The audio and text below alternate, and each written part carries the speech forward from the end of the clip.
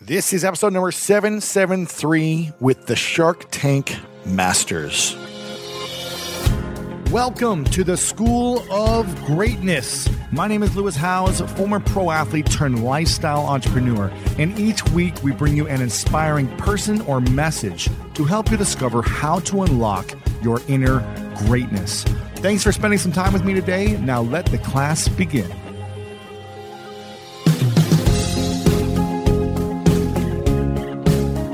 Theodore Isaac Rubin said, "Happiness does not come from doing easy work, but from the afterglow of satisfaction that comes after the achievement of a difficult task that demanded our best."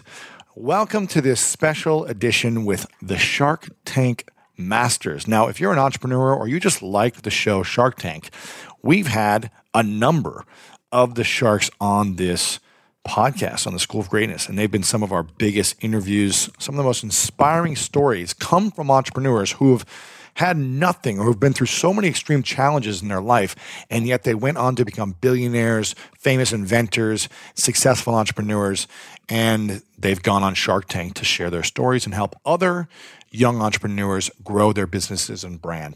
And in this interview, we've got Sara Blakely, who is an American billionaire businesswoman, founder of Spanx, super inspiring, one of Time Magazine's top 100 most influential people in the world list. We've got Kevin Harrington, who's an entrepreneur and business executive. He's the founder of As Seen on TV. He's been on Shark Tank and a massive keynote speaker and author. We've got Daymond John, my friend, who is a best-selling author, inventor, investor, personality, and motivational speaker. We've got him in the house. We've got Matt Higgins, who is co-founder and CEO of RSE Ventures, a private investment firm that focuses on sports and entertainment, media and marketing, food and lifestyle, and technology. And we've got Barbara Corcoran, who is an investor, speaker, consultant, and massive TV personality. Began her career in the 70s with real estate and just blew up in the NYC real estate industry. And in this episode, we talk about what the hardest part of getting a company off the ground is for entrepreneurs, how to evolve your business model and reinvent. This is something that keeps coming up for me is in the industry of social media and digital marketing and people's attention spans constantly getting smaller and smaller. How do we reinvent to build businesses? How to continue to master your skills in sales and marketing and branding? What to do when you go all in and you fail? That's a common question. And what to do with profit when you make it in your business? How do you spend your money so that you grow and protect yourself? Super pumped about this one. Powerful episode. Make sure to share with your friends. LewisHowes.com/773 and let me know at LewisHowes on Instagram what you think when you're sharing it out. Again, a big thank you to our sponsors. And I am so excited about this interview with the one and only Shark Tank Masters.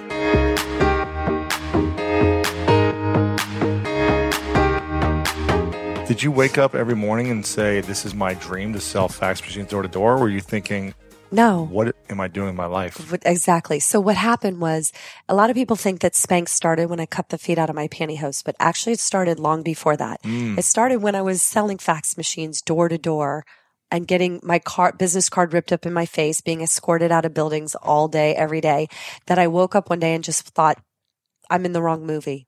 Like, how did this happen? This is not my life. Yeah. Cut, scene, director, call the producer. And I got out a piece of paper and I wrote down, what am I good at? And the only thing in the good column was sales. And I thought, okay, what am I going to do with that? And I ended up writing in my journal, I'm going to invent a product and sell it to millions of people that will make them feel good. And then I asked the universe for an idea, and I was very specific. And it took 2 years, and I only cut the feet out of my pantyhose one time. And I was not going to squander any idea the universe gave me because I had really asked for it. And then the minute I cut the feet out, I started trying to make it. I started looking up manufacturers on the internet. How did you find a manufacturer at that time? A website called thomasregistry.com. And it lists all the manufacturers in the country based on category. And that's when I found out that a lot of hosiery and undergarments were being made in North Carolina. Oh, really? Yeah. Oh, so you got it local. Yeah. U.S., yeah. So I called and no one would take my call. And They'd either hang up on me or say they weren't interested. So I took a week off of work and drove And went around in person. And just showed up and said, I just showed hey, up. I want to create a sample. Yeah. Because if they weren't going to get a big order for something, they're probably like, we're not going to do a little sample for you. Right. Yeah. I showed up with my lucky red backpack from college. It's always with me. You still have it? Yeah, of course. So anyway, I went into the manufacturing plants and they asked me the same 3 questions. And you are, let's say, Sara Blakely, and you're with myself, Sara Blakely, and you're financially backed by, and I was like, Sara Blakely. So you can imagine how those went. It was like, well, have a nice day, honey, and good luck. And, about, a few weeks after I made all those rounds, I got a call from a guy in North Carolina who took pity on me and said, Sara, I've decided to make your crazy idea. And when I asked him why he had the change of heart, he said, I have 3 daughters. Yeah. So he ran the idea by them and they're like, Dad, that sounds interesting. You got to give that girl a chance. Amazing. So he called you back. You didn't follow up with these people. Oh yeah. I was following up, but Gotcha. to no avail. But he followed up and said, yeah, we'll give it a shot. Yes. We'll make this. So what was the next step? Was he just making a sample for you or testing different models or sizes or? Yeah. So it just set up to make the garment while I was making it with his manufacturing plant. I was also wanting to patent the idea and I was also trying to come up with the name for the invention. So I was doing those 3 things simultaneously, driving up on the weekends and working with Ted in the back of the manufacturing plant that I'd become very close with. And driving to North Carolina from Florida. No, from Atlanta. I was living in Atlanta at the time. Ted became my buddy and I went to get it patented, but all the patent lawyers wanted between $3,000 and $5,000 and I had $5,000 set aside to do this. That's it. Yeah. So I wrote my own patent. I went to Barnes and Noble. No way. And I bought a book called Patents and Trademarks and I wrote the patent and then I called one of the patent lawyers that was the nicest to me and said, please, please, please, will you write the claims over the weekend for a discounted price? I've done all the other rest of the patent. Yeah. The legwork you'd done. Yeah. You just kind of needed to button it up and you needed to do the legal part. And so he did. He actually admitted to me that when I came to visit him, he thought I'd been sent by Candid Camera, which let me put it in your words. I know Candid Camera. I know. He thought he was being punked. Of course. Of course. Wow. Yeah, he thought he was being punked, okay? And he thought... Where's Ashton? Where's Ashton? Yeah, exactly. He thought that his friends were playing a joke on him. No way. Yeah, he goes... Who's this girl? He goes, Sara, I mean, you're not the typical person who walks in the door saying, I've got a product and I want to patent it. Wow. So anyway, he did that. Then at the same time, I'm trying to think of the name. I had horrible names written on scrap pieces of paper all over the place in my apartment, in my car, in rental cars on the back of Avis agreements. And you want to hear how bad the runner-up name to Spanx was? Yeah. Open-toed Delilahs. No way. Yes. I cannot believe that was even an option. It was a runner-up. How bad is that? Open-toed Delilah? I so wouldn't be sitting here with you right now if I named it that. That is the horrible. Yeah, it's so bad. Wow. Yes. Okay. So anyway, what does Spanx stand for? Well, it's all about the butt. And it makes your mind wander a little bit. Nobody ever forgets it. I had no money to advertise. It was risky. It was fun. At the time, listen, now it's become a household name. But when I first invented it, I would call people and say, hi, I'm Sara from Spanx. And they would hang up. Right. Because I thought it was probably like a porn. Yeah, they thought I was pranking them. I'm like, no, really, I'm Sara. And my company really is called Spanx. And I had department stores across the country that wouldn't sell it. They thought it was too risque of a name. Yeah. And my mom sent her whole luncheon to the wrong website when I first started. I was like, Mom, it's with an X. Oh my God. It's super important. Yeah, it's with an X. So yeah. Anyway, I ended up buying the word Spanx from a man who said he was holding out from the porn industry. Funny enough that you say that. I bet. Yeah. I paid for Spanx with an X. I paid some money for that. But anyway, yes. So amazing. Named it Spanx. It came to me because I narrowed down my thinking. I knew that Kodak and Coca-Cola were the 2 most recognized names in the world at the time. And I thought, what do they have in common? I like to think about words and phrases a lot. They both had a strong K sound in them.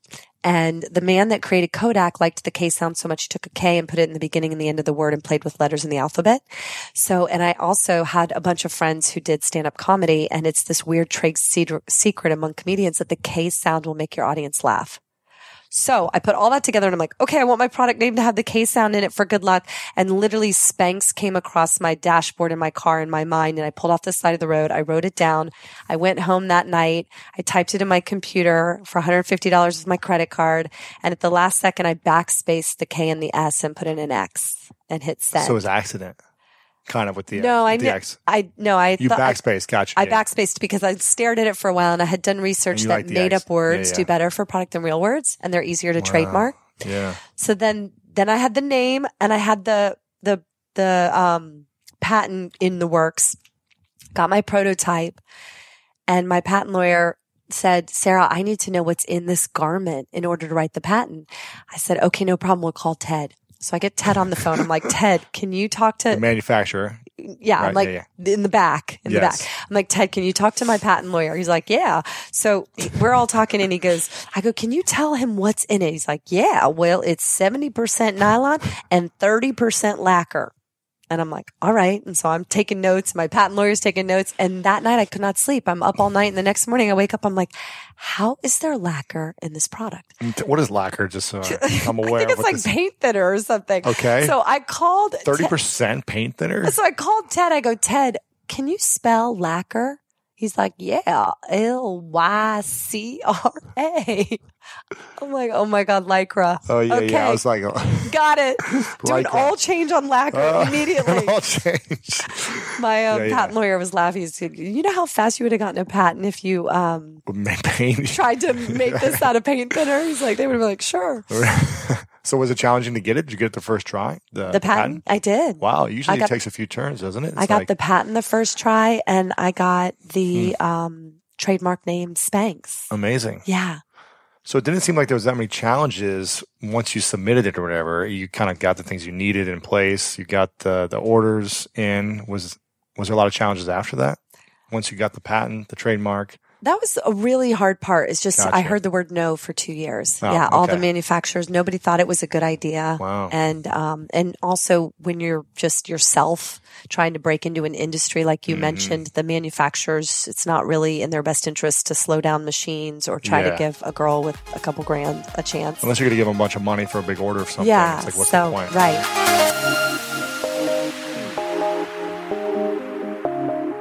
What's the proven model that everyone needs, whether it's going to be a mega hit or maybe it's not going to work, but it needs it either way? Right. The formula. My business model coming off Shark Tank is people would see me on Shark Tank and they're like, I wonder, what do people really want when they go on Shark Tank? They want money, but then people would come to me off of the show and like email me and say, look, I do want money and I need money, but if I could just do a deal with you, you open up your Rolodex, maybe we can go raise money together. So that is sort of my new model over the last about 4 or 5 years. Is what I do is I take strategic advisory positions, board positions, public companies as well as startups. Yeah. And so that really has been really fun because I've got equity in a little company that started at 10 cents a share. It's now $3.60. Nice. And, what could be so bad to get a lot of shares in those kind of deals, right? So I have tens of millions of shares of public companies. I think Tim Ferriss is kind of doing this kind of stuff. Get in on the ground floor and take a little equity and open up the Rolodex and all that. So I really love, and I'll bring some capital to the table if it's needed. Sure. But if somebody's like, hey, I need $1 million, I can't just fund every deal that needs $1 million because eventually you run out of money, right? Exactly. And plus I'm married now twice, and my new wife, and we've been together 14 years, so that's new because I have a 28-year-old son from my first marriage and 19-year-old boy also. But she's like, you can't be everything to everybody, so you have to kind of pick and choose what you want to do and focus on the winners and the winning people with a winning business. That's it. Yeah. So that's really, because the As-Seen on TV businesses, they're in the middle of disruption because it's no secret. There's a lot less people watching TV today than there was 5 years ago. Right. In fact, it's 50% less than there was 10 years ago. No way. Yeah. Because everyone's online. On Yeah, the phone, they're online. or whatever. They're on. I mean, I'll give you a great example. My 19-year-old started college, went over, got his apartment for him, and the furniture's being delivered. The cable guy shows up, and I said, "Great, what cable package did you get, Nick?" And he said, "Oh, sorry to tell you, Dad, but." He's just putting in internet. Just I'm to not watch Apple TV or Netflix or He whatever. says, I don't watch TV. I'm like, how do you think we're paying for your college education? And, you're getting at least a basic channel So you see package. an Okay? 'Cause infomercial. I need to be able to watch some shows when I'm over here hanging out at your place. So so he got cable. But, I mean, I'm like, he knew he was going to offend me by not getting something, but he wasn't telling me till I got there. So kids don't watch TV like it's crazy. I mean, I used to, in the very beginning, I had 5 channels. Then I had the 30 channel package, and that's how I created this whole infomercial space. Is one day I'm watching TV and the screen went dark, and then they put bars up, and that was Discovery Channel. It was dark for 6 hours, and with bars on the screen. And you're like, I should buy that. I said, Discovery, for the first 5 years of its existence, was an 18-hour-a-day network. Shut up. And I bought the 6 hours nationwide from Discovery. Yeah, back in the mid '80s. Wow. And by the way, we paid them $1,000 a day for 6 hours, and that's $365,000 a year. And that was generating tens of millions of dollars in sales. That was a great media buy. So that was an extremely good media buy, and that was the early days. So before everyone got in and it got competitive. And then when that contract expired, that time block went from 365. It was a multi-year contract for $28 million. That's how beautiful. $28 million. So you had it for 3 years for $1,000 a day? Yes, $1,000 a day. Yes. You got it. And it went for $28 million because it was generating tens of millions of dollars in sales. So that's when I said, I got to go to Europe. I got to go to Asia. I got to go to Latin America and start picking up all this downtime. Wow. So that's back in the 80s. This was in the 80s. So we went to Europe and Latin America, et cetera. Just bought it all up. Every place we could, we'd sign long-term contracts. How much is the media right now to buy on TV? It's outrageous. I mean, Discovery, what we were buying for $1,000 a day, they have slots to go for $20,000 for 30 minutes now. Discovery. Is it worth it to buy this media? It's becoming so difficult to make money off of, but our strategies it's change. Like a billboard, right? It's like a billboard. But what we've had to do is tie it into Amazon and social media, and so anymore today, if you just go on TV, you're not going to make money. Just like call the phone and yeah. You got to go on TV and then have all the other elements around it ready to go, and then also pricing protected, because what do most people do now? They see it on TV. They actually go online to see if they can find it cheaper. And then there's knockoff guys that actually take out, hey, you've seen the new wave? Click here. Well, they've got something similar for half the price or whatever, right? So it's a cutthroat business, and we drive other people's sales with TV for sure. Yeah. In fact, like I said, when there was 20 resellers of that hair growing helmet on Amazon, we had to clean them up. Because why am I going to go on TV and drive their sales? No, you can't afford it. So, it's a more sophisticated business today. But you're still active and aggressively buying media on TV. Yes. Oh yeah.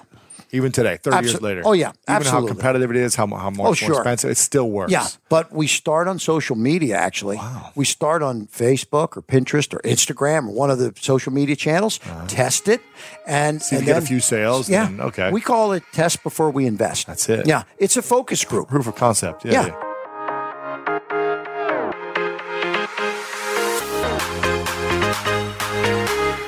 I really kind of mentally said to myself, I'll get to know my daughters when they're 10 or 15 years old, because there is no time now. I have to be in Asia for 6 months at a time. I have to be doing this and that.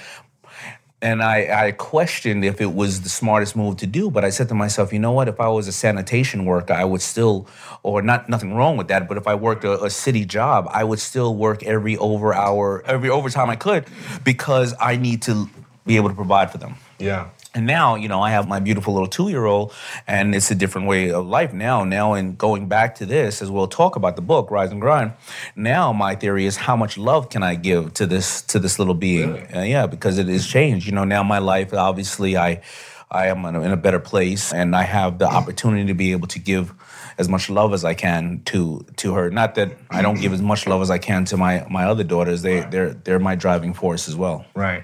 So do you feel like you have a little bit more balance now? Even though you're working just as hard, but you feel like you take that time to...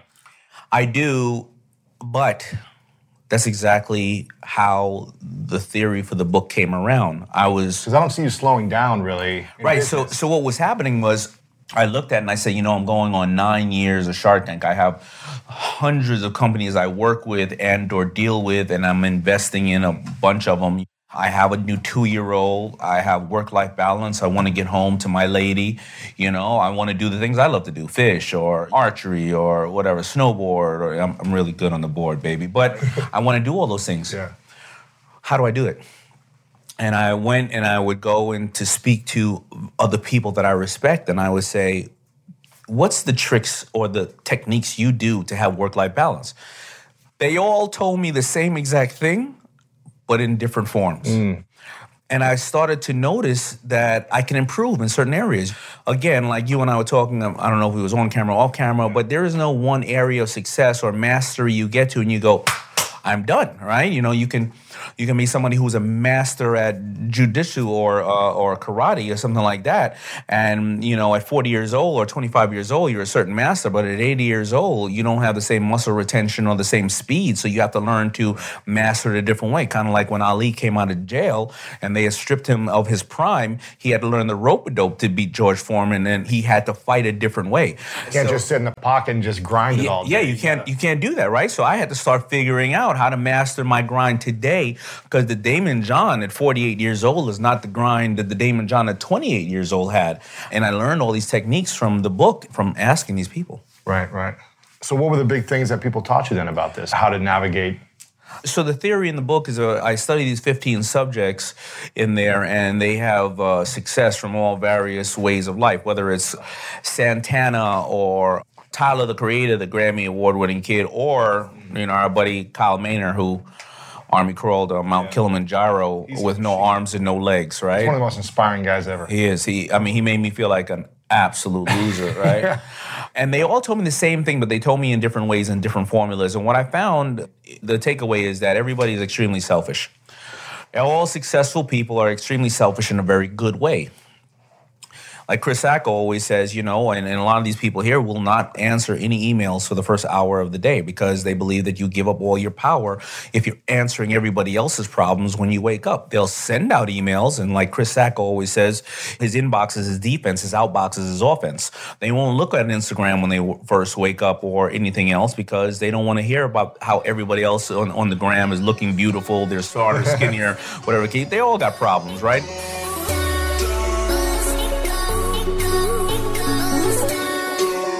What would you say to anyone who's been playing small?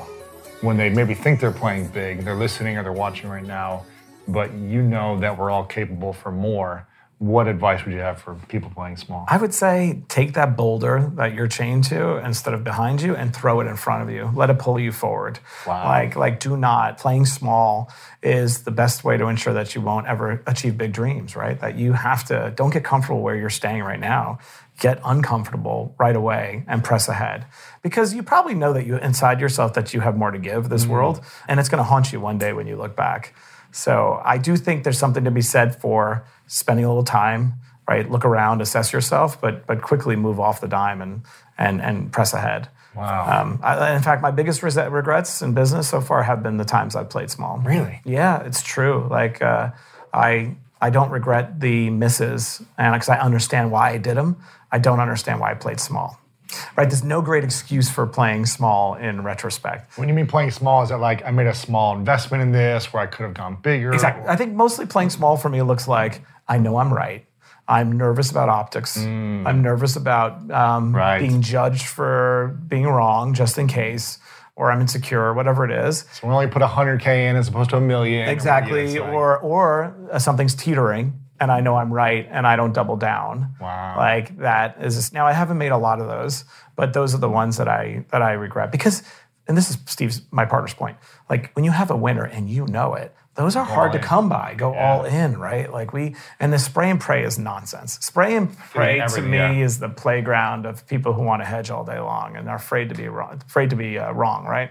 I'd rather, and I'm sure just invest in index funds. Well, that's what I'm saying, right? Then you'll do better anyway. Yeah, right. Yeah, exactly. Get your annualized yield and you'll be fine. So I think when you have a winner in your hands, doesn't matter if anybody else knows, you got to press it, and those are my biggest regrets. Now, what happens when you press it and you go all in big? And then you lose. Yeah, and you lose all your money and all your time and energy.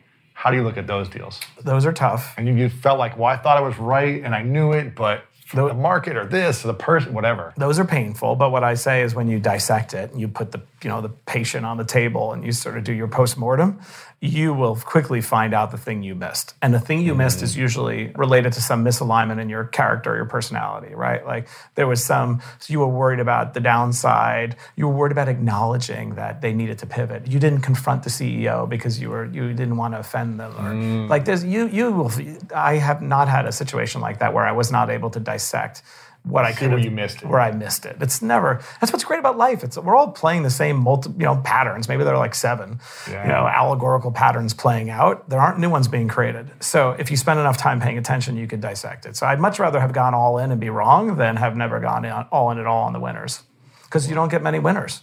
Don't. Right. Big winners. You might get small winners. Like we made some money there that did well and we exited, but the big ones. There's how many of those every few years are the big winners? Well, for one, you have to see so many deals to spot a winner.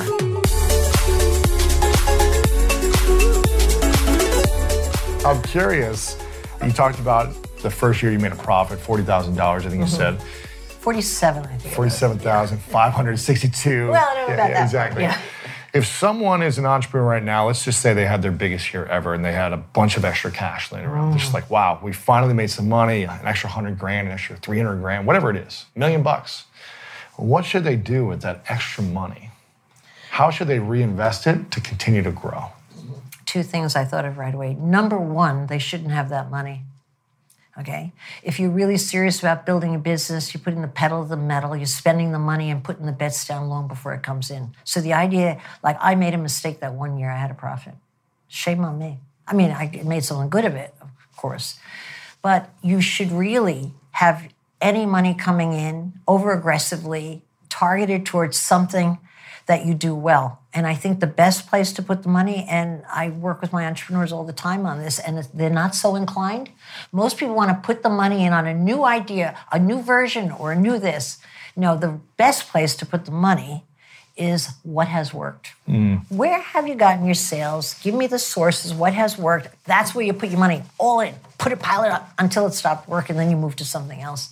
But people don't do that. People always like the new stuff, like, if we hire a PR company, we'll really get, no, the trade show has produced 80% of your money. Right. Showing up and building those relationships yourself, Whatever has worked for you before, keep repeating. And I just think the money shouldn't be there in the first place. Do you know, my whole life, I opened offices much bigger than I had any business doing.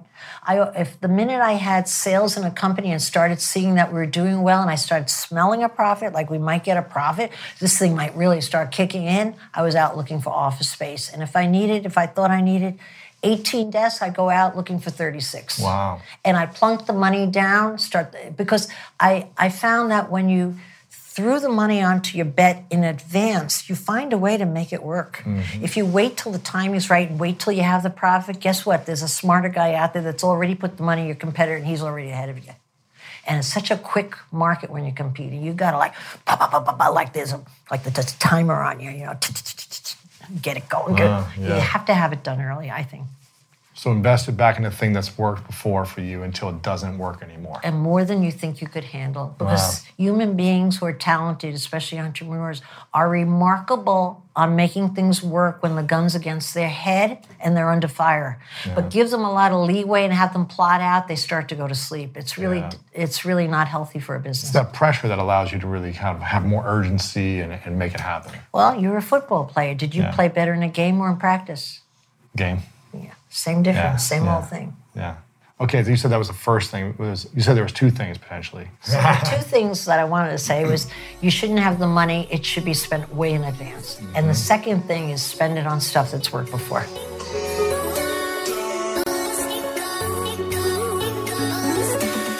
There you have it, my friends. I hope you enjoyed this episode with the Shark Tank Masters. If you're looking to build your business, start your entrepreneurial dream, or just get a side hustle off the ground, then this is the episode for you. And if you know someone, if you've got a friend who's a business owner, who's a coach, a consultant, or starting to get a side hustle idea off the ground, send them this episode right now. Spread the message of greatness to them. Help a friend in need. Text them this link. Message them on Facebook. Send them a DM on Instagram. Wherever it may be that you like to connect, send them a message to the link lewishowes.com/773. Again, lewishowes.com/773. I'm so excited about this episode and all the interviews we did here in the Shark Tank Masters mashup.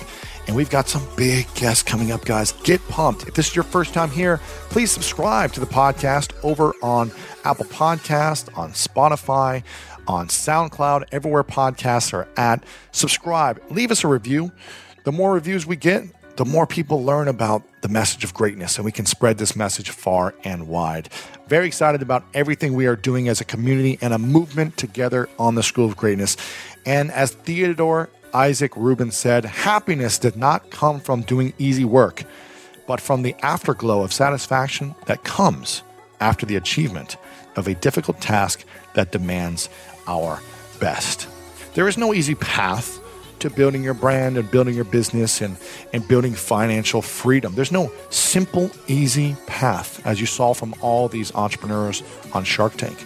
They've all gone through different challenges and adversities along the way. It's the afterglow of satisfaction that comes once you take on the difficult task. That's part of it. It's part of the journey. It's part of the ups and downs. Life would be boring if it was always easy getting to the top. Find fulfillment in the path. Find fulfillment in the journey and in those little moments every single day. Find the little moments of victories that you can celebrate and keep moving forward. As always, I love you so very much, and you know what time it is. It's time to go out there and do something great.